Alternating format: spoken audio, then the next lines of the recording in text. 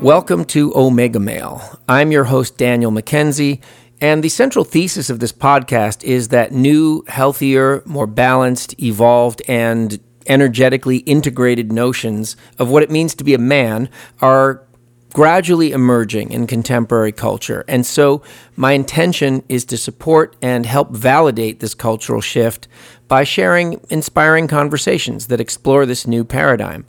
I'll be talking to people from across the spectrums of sex, gender, age, race, culture, religion, and professional background in order to bring a variety of perspectives into play. As for the name, my decision to rebrand the underused and somewhat vague term Omega Male actually represents a rejection of the traditional hierarchical notion of alpha males, beta males, and so on. Since one definition of Omega is the last in a series, the final development, I think of Omega Male as literally meaning the ultimate evolution of man. If we have agency in our own evolution, which I believe we do, how do we collectively envision the ideal man of the future? And rather than trying to conjure a single type like the alpha male, this concept is more about exploring what general ways of being might benefit all types of men. And of course, the evolution of all humans is happening and equally important, but we men seem to be in a kind of extended crisis period at present, and so hence the focus on the male of the species. Episode 1, Steve Connell. Steve Connell. Yes, sir. I am so excited to feature you as my first official guest on Omega Male because you are a walking, talking showboat, basically, of what I consider to be... Of Omega Maleness? You are, yes, a truly evolved, modern-day Omega Male kind of guy. It's not just the many honors and awards you've won. You're a prominent speaker and cultural thought leader. You've performed for the Obamas at the White House. Yes. Take a moment to take that in. And for Oprah, I don't even have enough time to list your many accomplishments, but I will be sure to link to all of the relevant information on you and sites and whatnot later on. But more than anything, I say that because I see your work as founded on a really powerful balance of energies, ranging from this kind of fire and brimstone style, charismatic hip-hop preaching, pretty much, to this very deft, intricate, poetic wordplay, to these, what I've witnessed in your performances, these very almost brittle moments of profound sensitivity and vulnerability. So there's this amazing balance there. And since the focus of this particular podcast is the exploration of more evolved and evolving notions of maleness and manhood, I want to focus on that specifically because there's a lot of that in your work. So first of all, here's a clip. I don't have a problem with pornography. I mean, I don't get upset when I see sexually exploitive commercials. In fact, those are usually my favorite ones. I mean, I don't know what her ass has to do with my hamburger, but I'm in the drive-thru the very next day. I have a problem with violent movies or images or the word bitch. Don't have a problem with jokes about women. In fact, I freely admit there are times where I sit back with my fellas and kick back, talk about some bitch and how I wish I could hit that, talk openly in public places. I'm concerned if your kids laugh. I mean, it's just words, just jokes, just dudes talking shit that you never expect's going to get back. However, I do have a problem with violence and cruelty, and rape and abuse. And even if we know it's just me, it's just you, it's just a few harmless chokes between me and my dudes, it still perpetuates a culture where it's easy to confuse the link between the jokes and the bruise, between her getting choked and what's just jokes between dudes. And if there's a connection between the things I don't have a problem with and the things that I do, then perhaps I need to rethink my views on the way we view women and how many views sexually exploitive images get on YouTube. My best friends have beautiful children. And if what I have to do to keep their daughters from getting raped or harassed or abused is choose to accept domestic violence as a man's issue too, then I'll do that. And if their sons grow to be like the men that they see, so it's on me to live like the men I want them to be, then I will do that too. So that was from your 2018 video piece, We Are the Lions, which garnered an amazing and continues to garner more than, I guess, 10 million hits or something like that. Yeah. And you were subsequently invited to perform that live at the UN to kick off the international campaign to end violence against women. So I'd love to hear you talk about that as a way into this, your experience in creating the work, how it was received, your experience in just being there at the UN and delivering that. But walk me back to the beginning. So I gathered you created this piece with the YWCA. Did they approach you? Were you inspired by the Me Too movement? How did that come about? The specific piece, yes. YWCA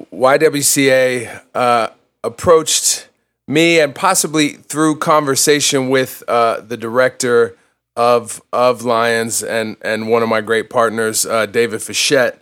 And so he had a relationship with them based in Nashville. It was a Nashville chapter, and they knew of my work and our work together, and started this conversation around masculinity and I suppose more specifically, both masculinity, how it shows up in our culture, but more specifically, the idea of violence against women, domestic violence, sexual violence perpetrated largely against women, and the idea that how to shift and change the dialogue and involve men in it, and basically engage men in a way that shifts the mindset from these violence against women is a we think of it as a female issue because they're the ones getting beaten, they're the ones getting raped, they're the ones being hurt, as opposed to either a male issue because we're the ones hurting, or a human issue, right? This is a problem that affects us all from one side or the other, and we need to figure out why it's happening because it's happening in such alarming rates.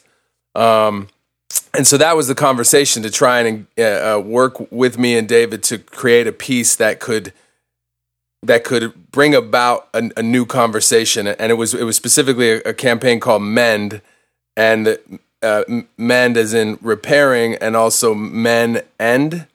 I get it. Yeah, and so that was the focus, and to try and get just men to hear that piece and start to sort of look within themselves, their conversations.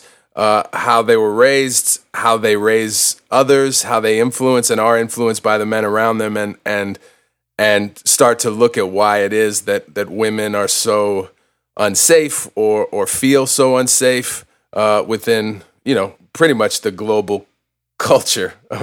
So the idea in America that this is, by the statistics, that how unsafe women are in America, that's such a prevalent issue for men is something we all should be alarmed with and are, and that's obviously why we're talking. Yeah, and so the timing of that particular piece was right around the culmination of the Me Too movement. So there was a big spotlight on the issue, and the issue obviously persists to this day. So, and I'm picturing this. Well, sorry if I interrupt. It's actually interesting because We Are the Lions came out, I think, in August, and actually now it might be 2016, Dan, because it was just before the Trump 2016 election, and it was, wow. What was fascinating about it was because it preceded Me Too, and even more, it was before the Grab 'em by the Pussy tape, the extra came out, and right. Sort of so it hadn't even shifted to that degree yet. So where Trump was so overt his right. Sexism and so the fact that the piece did 8 million in a couple months, and that was before the Me Too movement had started. So all right, so that's first of all a demerit for me for bad homework, but but that's incredible, and so it shows that there was an awareness rising around this, and there was something about the Trump presidency and his gaining the presidency even after that whole controversy, which at the time it happened, many of us thought, well, there's no way he's going to become president now, and talking right. about women this way. So you were a harbinger in a way of this work, because clearly this was already a problem, and something about it magnified, I think, in the subsequent couple of years. I think that the something is what you're talking about. That I think the idea that somebody who seemed to revel in creating culture that was so divisive and so violent and so mean-spirited against somebody, anybody, everybody, and that it started. I think what was fascinating to me because I don't think Trump could have gotten elected, say, but for the fact that it was the first white man following our first black president, and the two-headed snake that was, and he was running against a woman. And I think that was significant. You know, whether it was Trump as a response to racist, white supremacist America, that aspect that says, now there's been a black president. If a baby was born the first day of Obama's presidency, and if Hillary wins, that baby will be 12 or 16 before they've ever had a white male president. And I think Trump's ability to say, not just white people were in danger of losing our power, as he would put it, right, our rightful place to non-white people, to black people, but now men were in danger of losing our rightful place of power to women. And I think that aspect of, and I think that's why it was so violent, and why the belief that we were about to have our first female president after the elation of having our first African-American president, the thought of having a woman president, like, just seemed impossible. And then to not only go from the literally, believing we're about to have our first female president, and what that would mean for our evolution, for our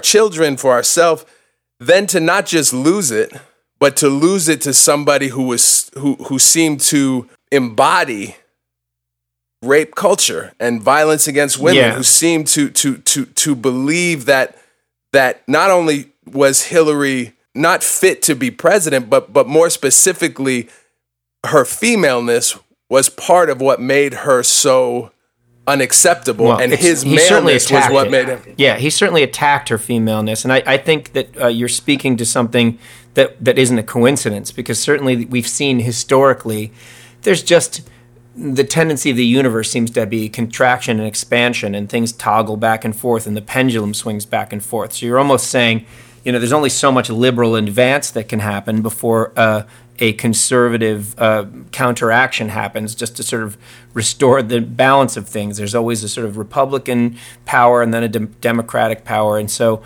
but I think it's not a coincidence that not only was an adjacent or a following liberal advance or progressive advance from going from a black president to a female president, not only was that too much on one side of the scale, but it wasn't a coincidence that the man, the white guy who got the job, was the most retrogressive guy that was on the slate there. I mean, he pretty much came in and bypassed all the actual Republican Party candidates. Something about him represented that force that felt so threatened in this country, whatever the backwards culture that, has now gone, acquired a variety of different names. People talk about male privilege and toxic masculinity. And in these conversations, I've been trying to avoid that jargon as much as possible, because it's, for some people, it just ends the conversation. And I'll say caveman behavior or backwards behavior, et cetera. But let's talk about, I'm picturing you at this UN event, which is very high profile. And, you're riding the tide of this incredibly successful piece, which clearly spoke to that moment, even as you say, before the moment itself exploded in the Me Too movement. So these were things that were brewing socially.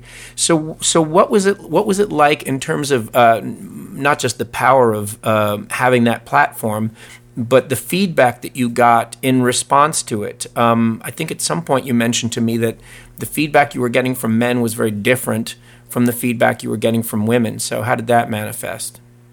The simple act of being asked to perform at the UN, going to the UN, just that energy was incredible. The thought that I'd created a piece that had value, that had made such impact, that my voice was seen as significant in this moment to kick off it was a 10-day campaign that the UN does, I believe, every year. And so to be a part of that in and of itself was both humbling and overwhelming and awesome, right? And as an artist, you just hope, I think as a person, to be in a position to make the world better for as many people as you can. And certainly that's when you put out a piece of work like this, the thought that it could go viral, which was my first experience, having it go from like 50,000 to 2 million in the course of, a day or two is just overwhelming and amazing. But because of the specific nature of the piece, and both the power, the energy, the vulgarity, the humor, the sorrow, all these different things that are alive within it, just like that are alive within us, was again, there's an understanding of what the piece is, but then once you release a piece and it starts to have the chemical reaction to an audience, then it's revealed to me as much as it is to us all, right? It's no longer mine, and to hear how it affects people, and specifically with I'm getting suddenly letters from women who have been abused, women who are writing to me and saying this gives me hope. I've been unable to trust men since my attack, and this was the first time I felt like not only hearing the piece allowed me to believe that I could and even should trust men, maybe in a guarded way, but that there's a clarity now that there are men that won't hurt me, that I am safe around, and then and stuff that went all the way to like women saying, my father killed my mother when I was 3 and I witnessed it, and I've been unable to move forward, and again, this gives me hope. Or I have 2 sons and I'm making them watch this and trying to get the school to to sort of understand again, or even begin to understand what we sort of can't understand once that starts to happen to your work. And then the contrast, which was not lost on me, which was that the overwhelming, there wasn't a lot of negative feedback relative to the positive, but it was, my experience of it was exclusively male. Mm-hmm. That it was women saying how powerful and how positive this was, and then men saying, whether that's the equivalent of the liberal snowflake or this feminist cock or that like whatever, whether it was political or just masculine in terms of this guy, this let's hear some examples. Like what was some of the kind of stuff that guys would criticize about? What was interesting, because the piece takes, the way the piece moves in is with this sort of comfortableness with this crassness, right? With just this is how guys talk, this is how we are, as Trump a little bit of a bait said. And switch, you know what I mean? You right. Which is also interesting, because the first time David likes to talk about the first time doing it in front of at the YWCA and a packed house of women, and the first line is, I don't have a problem with pornography, right? I don't have a problem with jokes about women, the word bitch.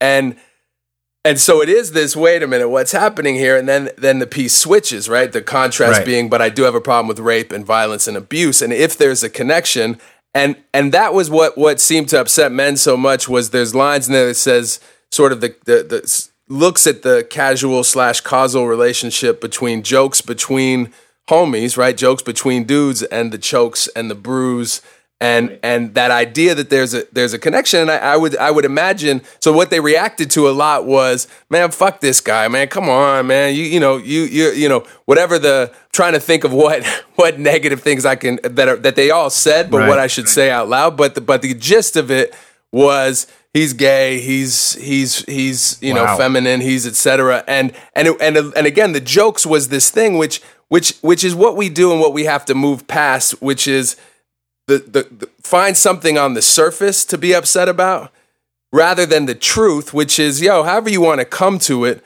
women are being raped and abused, and violence is being perpetrated against predominantly women, but not exclusively, in such overwhelming numbers.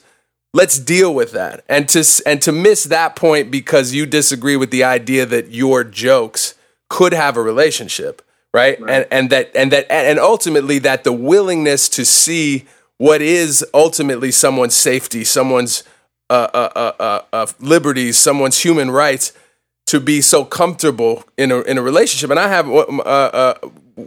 many women I've been with have been survivors, have experienced it, and to hear them talk about the ease with which at certain parties men will make jokes about about rape or about sexism and and they don't mean anything by it, but they forget the fact that there are women at this party who have maybe been raped or abused, and there are men at this party that have maybe participated directly or indirectly in that violence, and that part of that is we message each other, right? We model for each other, for our children, for ourselves. We look to the people in our group, whether it's the alphas, the omegas, to learn from, to understand what's cool, what's not, what's acceptable, what's not. And I think that's the thing that, again, the men, so much of it was like, so now I can't make jokes. Yeah, that's what we're saying now. We can't even. And of course, that's not what we're saying. But what we're saying is, let's figure out if the goal is to make this, society safe for our sisters, our mothers, our wives, our girlfriends, our daughters, LGBTQ, transgender, anybody that feels. If the goal is for nobody to feel unsafe, to whatever degree we can control that's what we should be trying to do. Right. And how is that really skin off anyone's back to make people feel safe? It's interesting to me.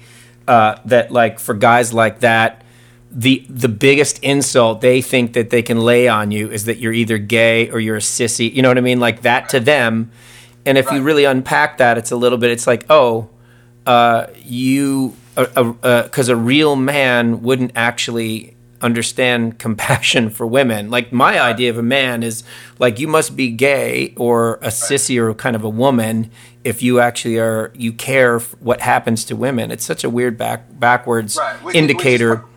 Which is I think such a big part of I know where you come to Omega Male in the podcast with, and as in terms of that the idea that has been modeled for and reinforced for so many men is that having emotions, expressing emotion, vulnerability, sensitivity, those are feminine traits.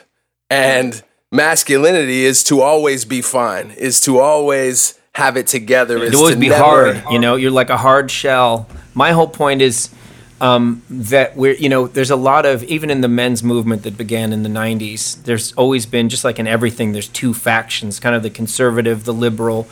And it's interesting, the sort of, what I would call the sort of conservative faction of the men's movement is the sort of Robert Bly, we need to get back into the jungle and beat the drums and have male initiating. And there's some beautiful stuff in there. But my dad, that's a big part of like I learned about Robert Bly through my dad's excitement and the men's group. And so it's funny to have you refer to that as conservative because I wouldn't think that to him, but within his group, I'm sure maybe the men who maybe shared it with him and his connection to it. Well, I don't want to draw a direct like political connection, but what I've observed, I was reading an article actually written in the 90s about the men's movement and how there was sort of this one side that was more feminist driven, and the gist of it was men are so screwed up, we need to start listening to women and understanding more about how we should be. And then there was a sort of the men, and that's generally the liberal side of it, because moving towards feminism, progressive, So, and that today has manifested itself more in this sort of like the yoga guy, spiritual hippie culture, and then this sort of what I'm calling the conservative side, with the full understanding that there are many people that would consider themselves like liberals or progressives that love the Robert Bly work and the going into the woods with men and banging on drums and having male rituals and looking to archetypes and sort of ancient myths to rediscover what masculinity is. I think there's a lot of value in there. I'm not sort of pitting one against the other. Sure. But what I've noticed is that the men on the sort of alt-right extreme side of the spectrum tend to refer to that kind of notion of masculinity.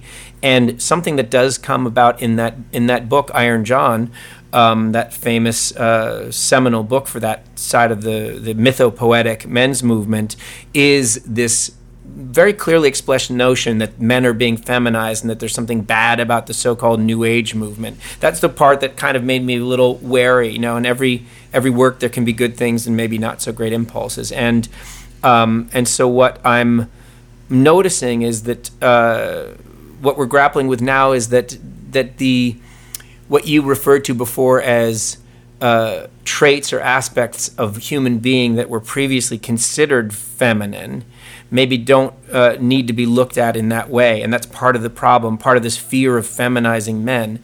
I don't look at men getting comfortable with these previously considered feminine traits like vulnerability, sensitivity, intuition, supportiveness, cooperation, these things that I'm trying to instill in my son as a father, and that I'm trying to like promote among men. I don't look at it as men, like men are, on that side seem to look at like men as there's footballs, right? We're footballs, and these feminist guys like Steve who don't want to let us joke. They're trying to turn us into like what's the thing in badminton? The birdie, right? You just want to turn into a little birdie that gets batted around. I'm a football. Right. And I think it's more like, no, we're actually just trying to turn men into Nerf footballs, maybe, Right. Give it, it's still a football, but it's pliable and soft, and you can still play that game, but it's a friendly game, and it's not about beating each other, and it's not about hard all the time, And so there's something in your work that rather than just saying that or declaring it, you kind of show it. You show it because you have this versatility that does go from this very kind of booming, heavy hitting, arguably masculine quality. Please don't let me wake up on these motherfucking streets, and in the morning when I wake up, the voice says, look here, you were born to persevere and not give in to your fear. You were born to be punished, but not succumb. Born to run farther than the rest can run. To these really, this kind of tenderness. So I try to imagine the view from the outermost regions of space, and I wish I was sitting here with my dad. He would tell me, at the edge of the universe runs a single horse devouring suns like apples, trying to find one just sweet enough to slow him down. I'd say, the universe, that's a little boy, infinitely expanding in search of a hand to hold, a moment of peace, a place to settle down and watch a dozen suns hover, flare up, go out on the horizon. So talk about that a little bit. And I want to say this in the context of your work was not only 2 years ahead of the time with the Me Too movement. I discovered this other piece of yours, Angel Rising, that dates back to 2011. So you're not exactly a Johnny-come-lately here to advocating for women in your work. So maybe in the context of working on that piece, how did this sensitivity and vulnerability in your own work emerge that early in the game, so that, again, you weren't just kind of philosophically aware of the need for balance, but actually kind of demonstrating it in your work? To me, at the end of the day, there is an undeniable awareness of an energy, that is masculine, an energy that is feminine, alive within the universe, and it takes shape and blends and merges. And so I think that is undeniable. But the idea to me that traits or qualities like vulnerability could be feminine or masculine or binary is where I think we're getting, some people get hung up. And to me, it's the equivalent of, if the idea that there would be masculine foods and feminine foods. Like I eat everything, right? The only things I don't eat are the things that make me feel bad or the things that don't taste good, right? And so, but the idea that I would say these are feminine foods and these are masculine foods, even though you can then start to within the realm of what is feminine energy, what is masculine energy, and whether it's hard and soft and sharp and whatever those kind of concepts are in terms of flavors, sweetness, you can play with that all you want, but the idea that anyone would be specifically masculine or feminine is as crazy to me as the idea that there are emotions, expressions, ways of embracing that could be more or less appropriate or inappropriate from a feminine, masculine, male, female standpoint. And I think as an artist and as a human, I think part of my work is to bring people back to their full self and to help open up passageways within our brains, within our relationships, within our own systems, or point out within our larger systems when we've gotten lost or stuck or confused or blocked or damaged somewhere along the way, and to figure out how to free that. So I've never believed in this idea that there were things that were off limits to me or inappropriate as a feeling because I'm a man and not a woman, right? You know, and I think that in and of itself is sort of the liberation, and it isn't then. It maybe is very political, but it's not political in the sense of government and democracy and progressive and liberal. It's as a consciousness. Yeah, exactly. When I speak about conservative versus progressive, I'm speaking less politically and more literally in the perhaps oversimplified sense that the conservative disposition essentially values what is already established and functioning and wants to keep things the way they are. And the progressive position is we can do better, so let's change and evolve. Obviously, that's very boiled down. But what you just touched upon is one of the central questions for me in this work, namely, would it serve us better to stop using the terms masculine and feminine to distinguish certain things and traits from one another in a very binary way? Or, on the other hand, do we continue to use those terms but change the way we define and relate to them? Here's how I see this relating specifically to the evolution of men. Either we stop referring to things like sensitivity, vulnerability, tenderness, supportiveness, intuition, and so on as feminine, and things like strength, decisiveness, leadership, toughness, endurance, etc. as masculine, because we realize that all of these traits are actually useful and can be embodied by both men and women, people of any gender or sex, really. Or we embrace a new understanding that distinguishes male from masculine and female from feminine. Because I think the problematic notion that we've inherited is that men are or should be 100% masculine and women are or should be feminine.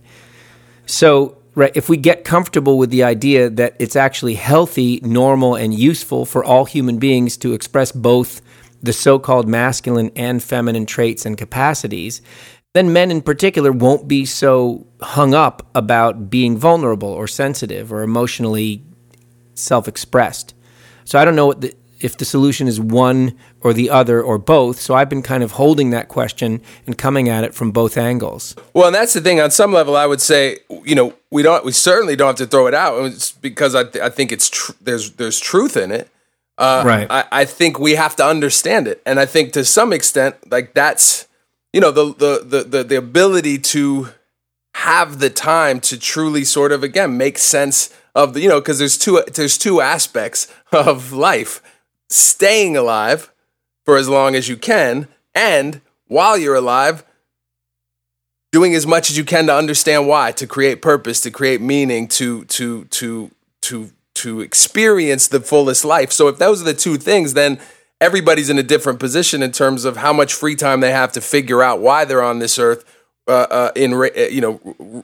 against how much time is spent staying alive on this earth, you know? And so even that in and of itself is that type of different types of privilege, different types of, you know, and I think when you talk about, because I think you're right, to me, that like feminine and masculine energy is alive within all of us, right? So there is that to me makes sense and is clear, undeniable.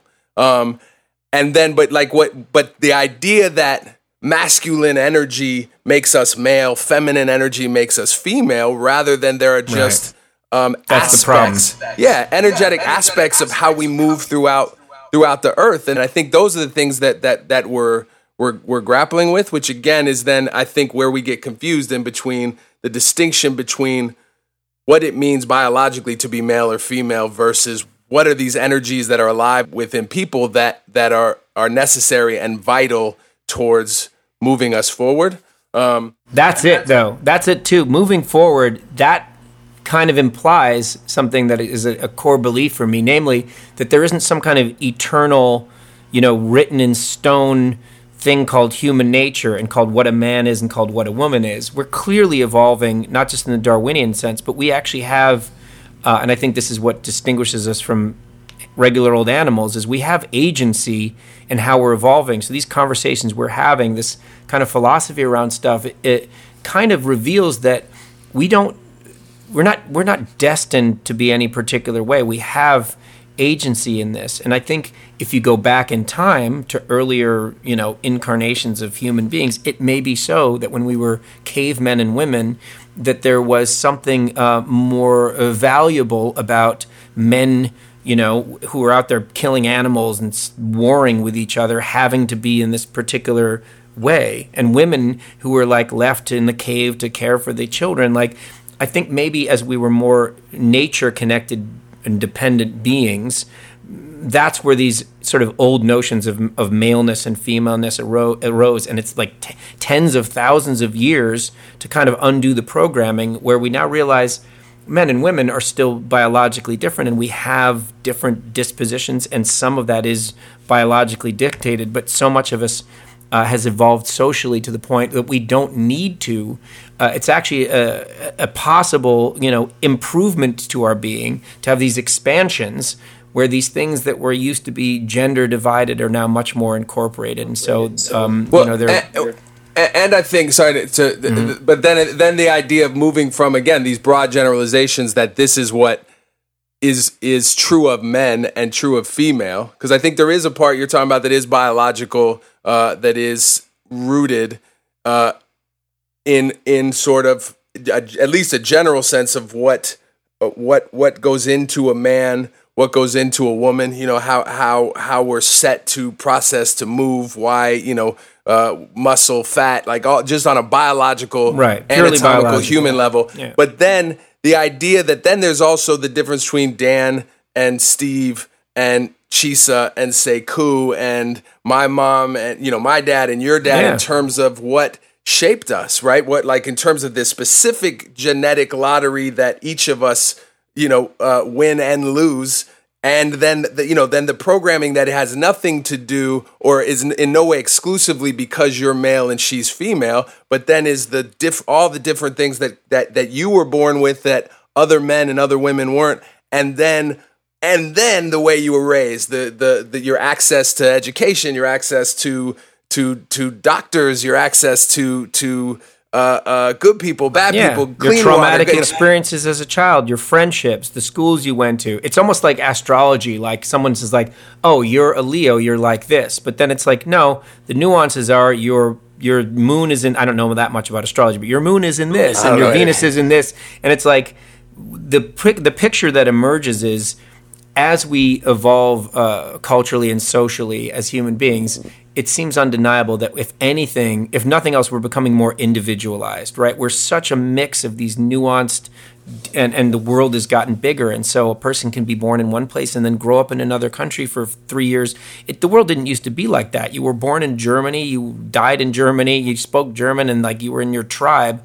And now we are so, and it's manifest itself obviously in the sort of incredibly broad menu of people's sexual preferences and gender identities and religious beliefs. You're not just Jewish or Christian. You could be spiritual in this way. You could be a little bit Buddhist. Like, we're totally individuated. And so any kind of construct that wants to put people into these very discrete this or that polarized boxes is going to be antiquated, and increasingly so. The world is only getting more specific. And so we have to develop notions that are much more nuanced, and maybe it's more about understanding an individual and approaching a person as a human being in their beautiful, individuated, unique way, as opposed to you're this race, you're this gender, you're this sexual preference, you're this religion, et cetera, et cetera.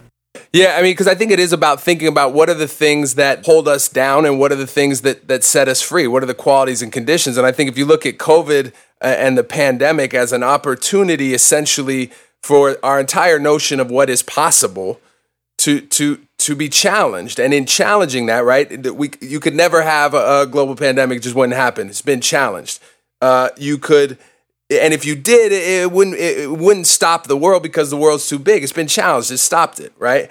And so then all the argument around everything, the horse is out of the barn, things are set in motion, there's nothing we can do but sort of ride it out, has been challenged. And now we've been given this opportunity, like a near-death experience that you survived, to ask the question, do we stay the course or do we change course? Is what got us here what will get us there? Or is what got us here destroying us, right? Is here proof that it's not working. And if that's the case, then we're being invited to say, what are the things, the systems, the beliefs, the ideas, the stories that are that have made us willfully choose our own destruction, right? Just valuing a private plane and billion and wealth over an ocean and clean air, right? And so that idea of what are the things we value, and then it goes to back to what you're saying. Then we could say, hey, is religion, how is that working out for us as a general construct? Well,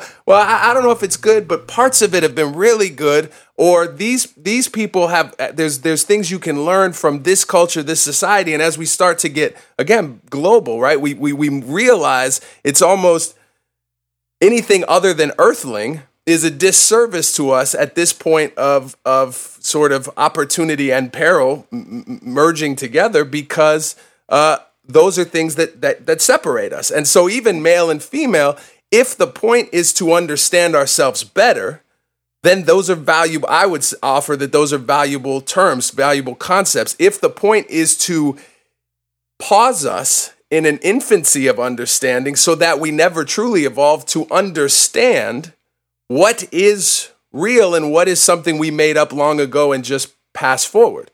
You know, and when you talk about conservative, because I think you're exactly right, from a political standpoint, conservative is a deep belief system that says what we are is working. It's not that I'm saying don't change, but let's change very slowly to make sure we change safely. And then progressive saying, yo, we don't have, like Martin Luther King said, you know, famously to the white pastors, why we can't wait. It's easy for you to say wait, just like it's easy for, you know, any conservative. If you're saying it's good how it is, what you're ultimately saying is it's good for me how it is, right? And that's ultimately then I think the distinction is, the true distinction in a belief system is how much do we as humans, and you know, now as we think about the environment as living species on this earth, how much are we charged? Do we accept the charge to do better, to make the world better for more, as opposed to make the world better for me? How much of our quote unquote responsibility do we accept to make the world a better place versus, yo, I got as much time as I have, I'm going to take care of me first, my family second, and if anybody and everybody else after that, I don't care about. And that I think is, and you could argue back to your, you know, there's a mindset that says, yeah, that's, of course, right? That's caveman. That's what you should do. Protect your people, protect your well-being, protect your best life. And if it comes at the expense of everybody else, that's welcome, you know, that's being a man, that's being adult, that's being responsible versus, nah, fuck that.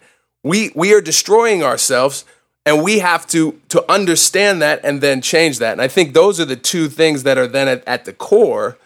And then, because then going back to like this notion of men being upset, disagree with maybe I'm wrong. You don't have, maybe the jokes aren't related. I'm trying to get at something is related, right? Something is happening. Something clearly is wrong with money at all costs because we're destroying the planet, right?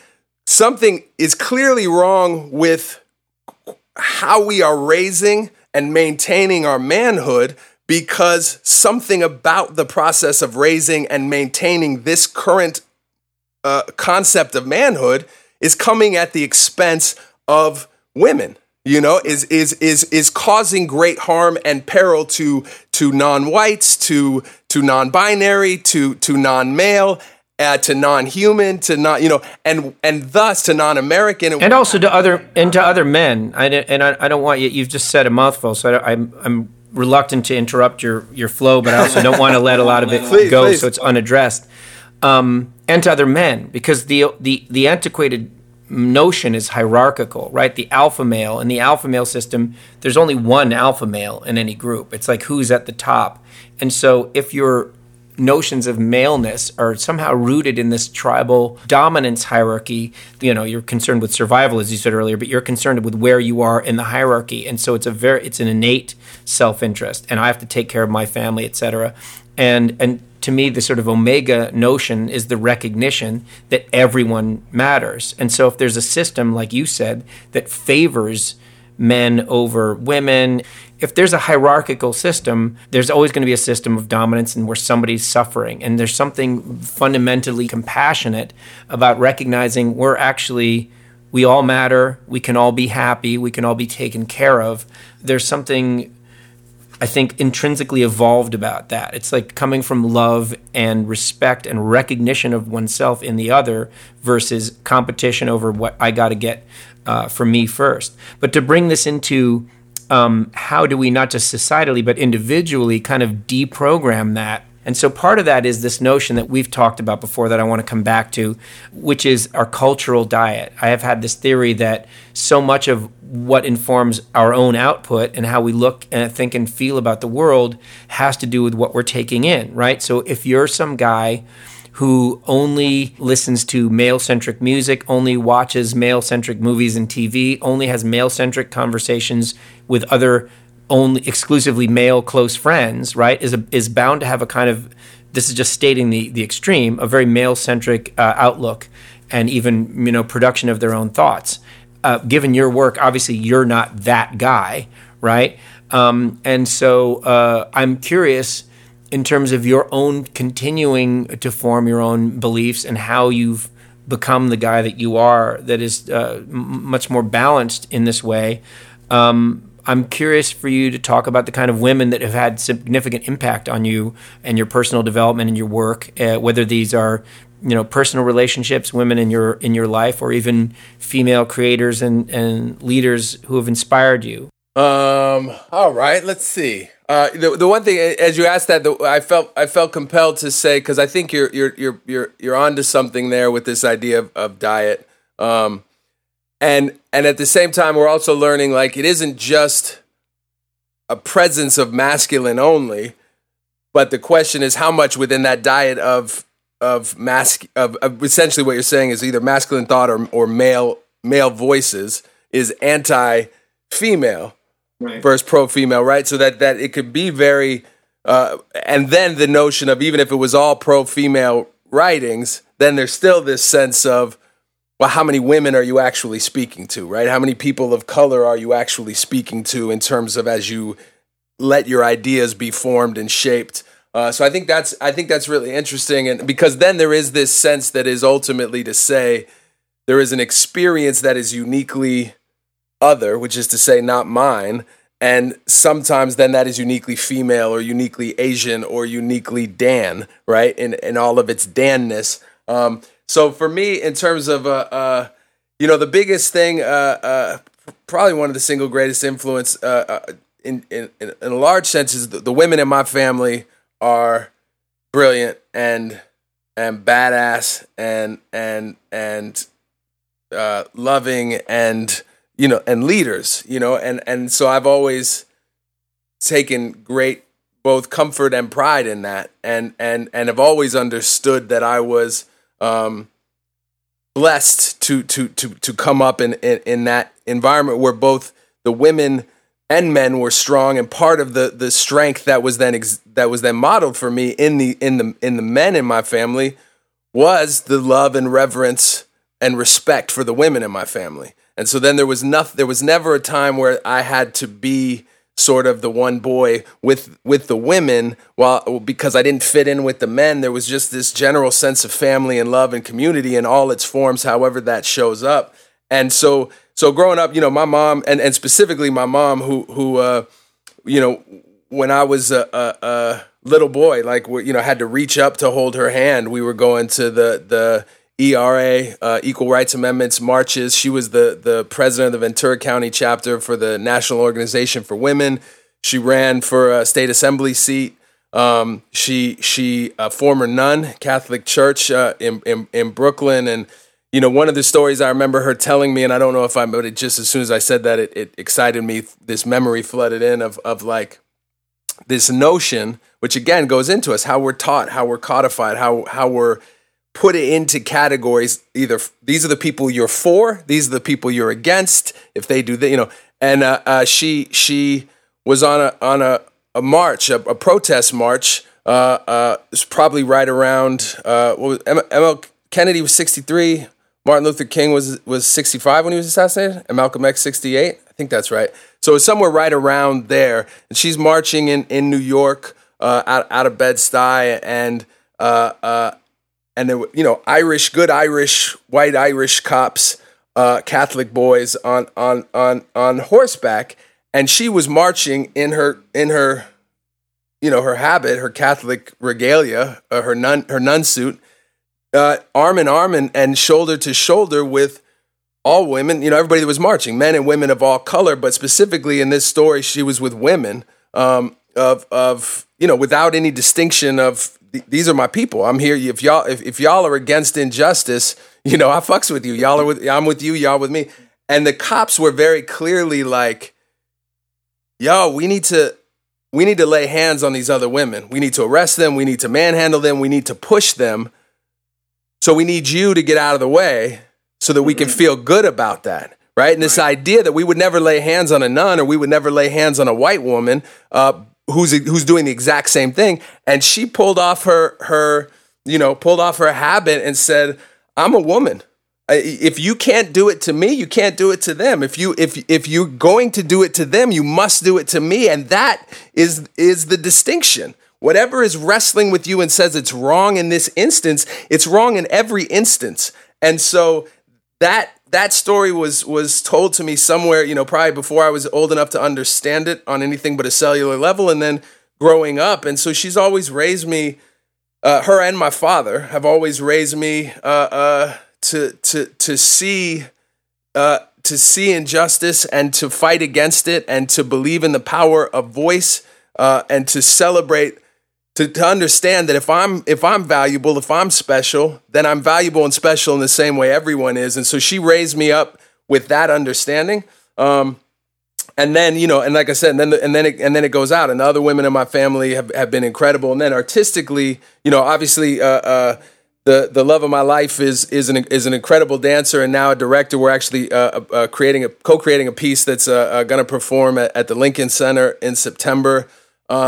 And she and I met. She was a phenomenal dancer for 10 years, and with Diablo, an incredible Diablo dance company based in LA. And I wrote the libretto for a specific piece, and just and so she was a dancer and I was a writer, and I was just transfixed by her, and we fell in love and have been creating since. And so her work, her experience has been a massive influence on me.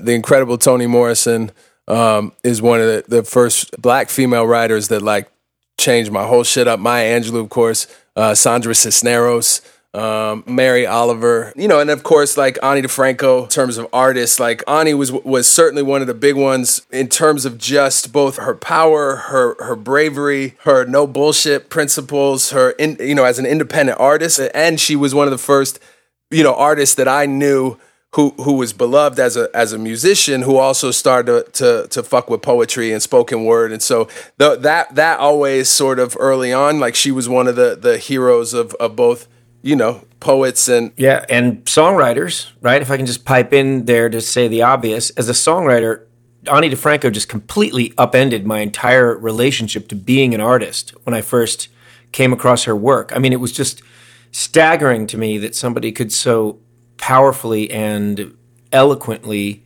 give voice not only to her own deeply personal experience, including the darkest, ugliest stuff, along with the transcendently beautiful, but also to her fiercely held socio-political convictions.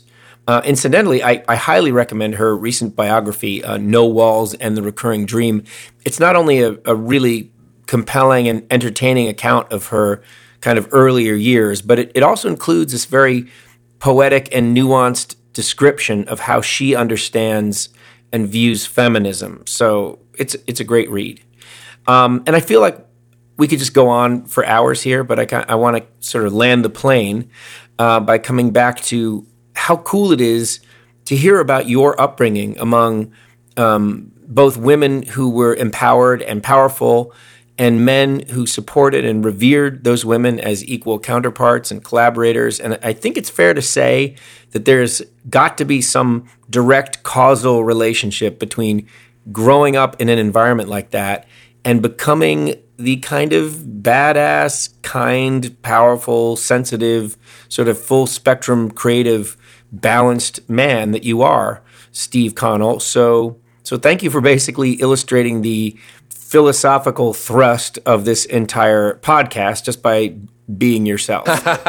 It's always a thrill when you call and when you told me what you were doing here with Omega Male. I was honored to be a part of it. And again, there's an awareness that as we move about this space, we recognize when there are people trying to make the world better and safer, and we identify them and move towards them and say, how can we do more? And I think that's what's been great about being on this podcast with you, is to recognize the opportunity that you're offering us to have these conversations towards moving forward. So I thank you. I thank you, friend, for that ringing endorsement, and also just for being a truly inspiring and inspired person. I certainly would like to try to keep moving forward one way or another, and I really believe that the work you're doing is propelling humanity in that direction. You're an incredible collaborator. You're an amazing creative force, and I want to get people to check out more of your stuff. Please check out his website, steveconnellcreates.com. You can also check out his hip-hop / spoken word / band project, Kill the Poets, at soundcloud.com/killthepoets. It was great, as usual, talking to you, Steve, and I'm going to leave our listeners with a little taste of Kill the Poets as we sign off. Thank you all so much for listening to Omega Male. Please recommend us to others and check out future episodes. If you'd like to contact us, send an email to omegamalesays, SAYS, @gmail.com. That's the end of the show, but for those of you who can't get enough of Steve Connell, please enjoy this taste of his band Kill the Poets live at Hotel Cafe. This for the spoken word heads in the house. If I could never say I am Pac, J, Doc, Dre, Kanye, or M, I'm not them. I never claim I am. Dream is to be in the same game that I place them in. But if I'm playing, that means I'm playing to win. Play to see if I'm as good as I'm praying I am. I pray that I can do like them legends do. Change the game to end. And if I can and get ready, the game go change again. I hear y'all motherfuckers. Yeah, I hear y'all that be saying I can't.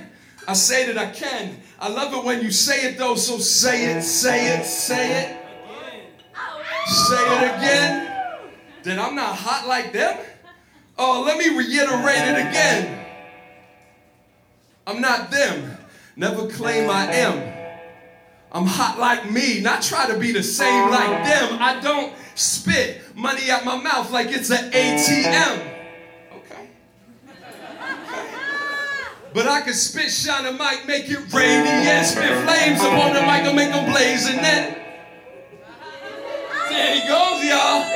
Spit to get the crowd loud. Spit to get this crowd loud till their lungs cave in. If words can save men, I spit to save myself first, then to save them. I pray when my CD is played, then my lyrics play like prayers for players and end like amen. Since the day when I wrote my first rhyme, trying to make my best line be my worst line. Prove with every verse I'm no recycle MC, I just be the first time. And I spit to get the cats, hold up.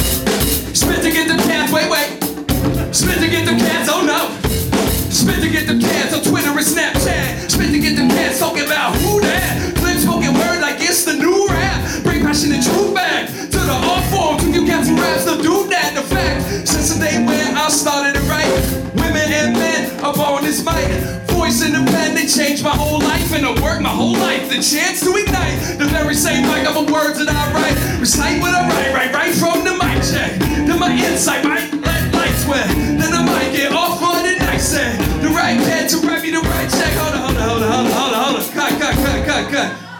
I apologize, they got carried away. I mean, they're so incredibly funky that I'm afraid y'all can't hear how dope I am.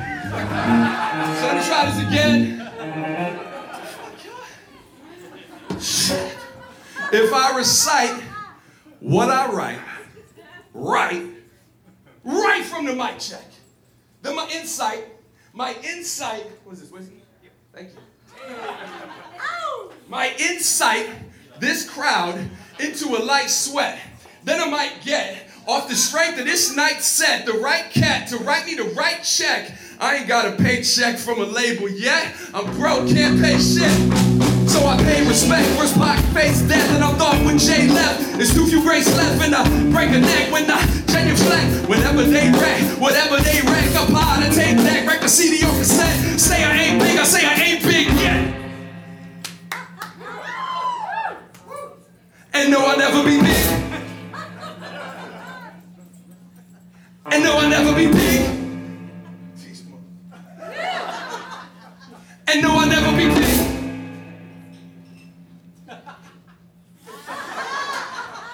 And no, I'll never be Big Papa, J, and Paca, yay, not Dr. Dre, more like Frank Sinatra, all day. Do it my way, take the road less traveled while y'all traveling the highway. I say what I feel so y'all feel what I say. What I say goes, I goes the way of the great.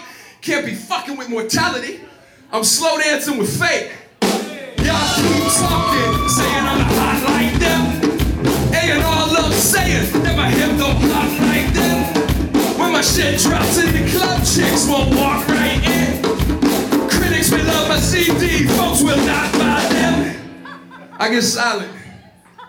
A little bit. I get silent. Sigh then. Reply then. Well, by then, I'll try again. When the folks wise up, rename my CD Phoenix, watch the sales rise up, eyes up to the skies. You looking for me, cause that's where the fuck I'm born to be. Love it, I hate it, whichever is fine. Continue to debate it, I continue to shine. Call me crazy, I just believe. Ain't no way that Jay-Z will outsteve Steve. Love it, I hate it, whichever is fine. Continue to debate it, I continue to shine. Call me crazy, just believe. No way Jay-Z outsteve Steve. Can't hold, can't outshine the sun. 7 billion miracles walking and I'm out. 7 billion miracles walking and I'm out. Can't out hold, can't outshine the sun. 7 billion miracles walking and I'm one.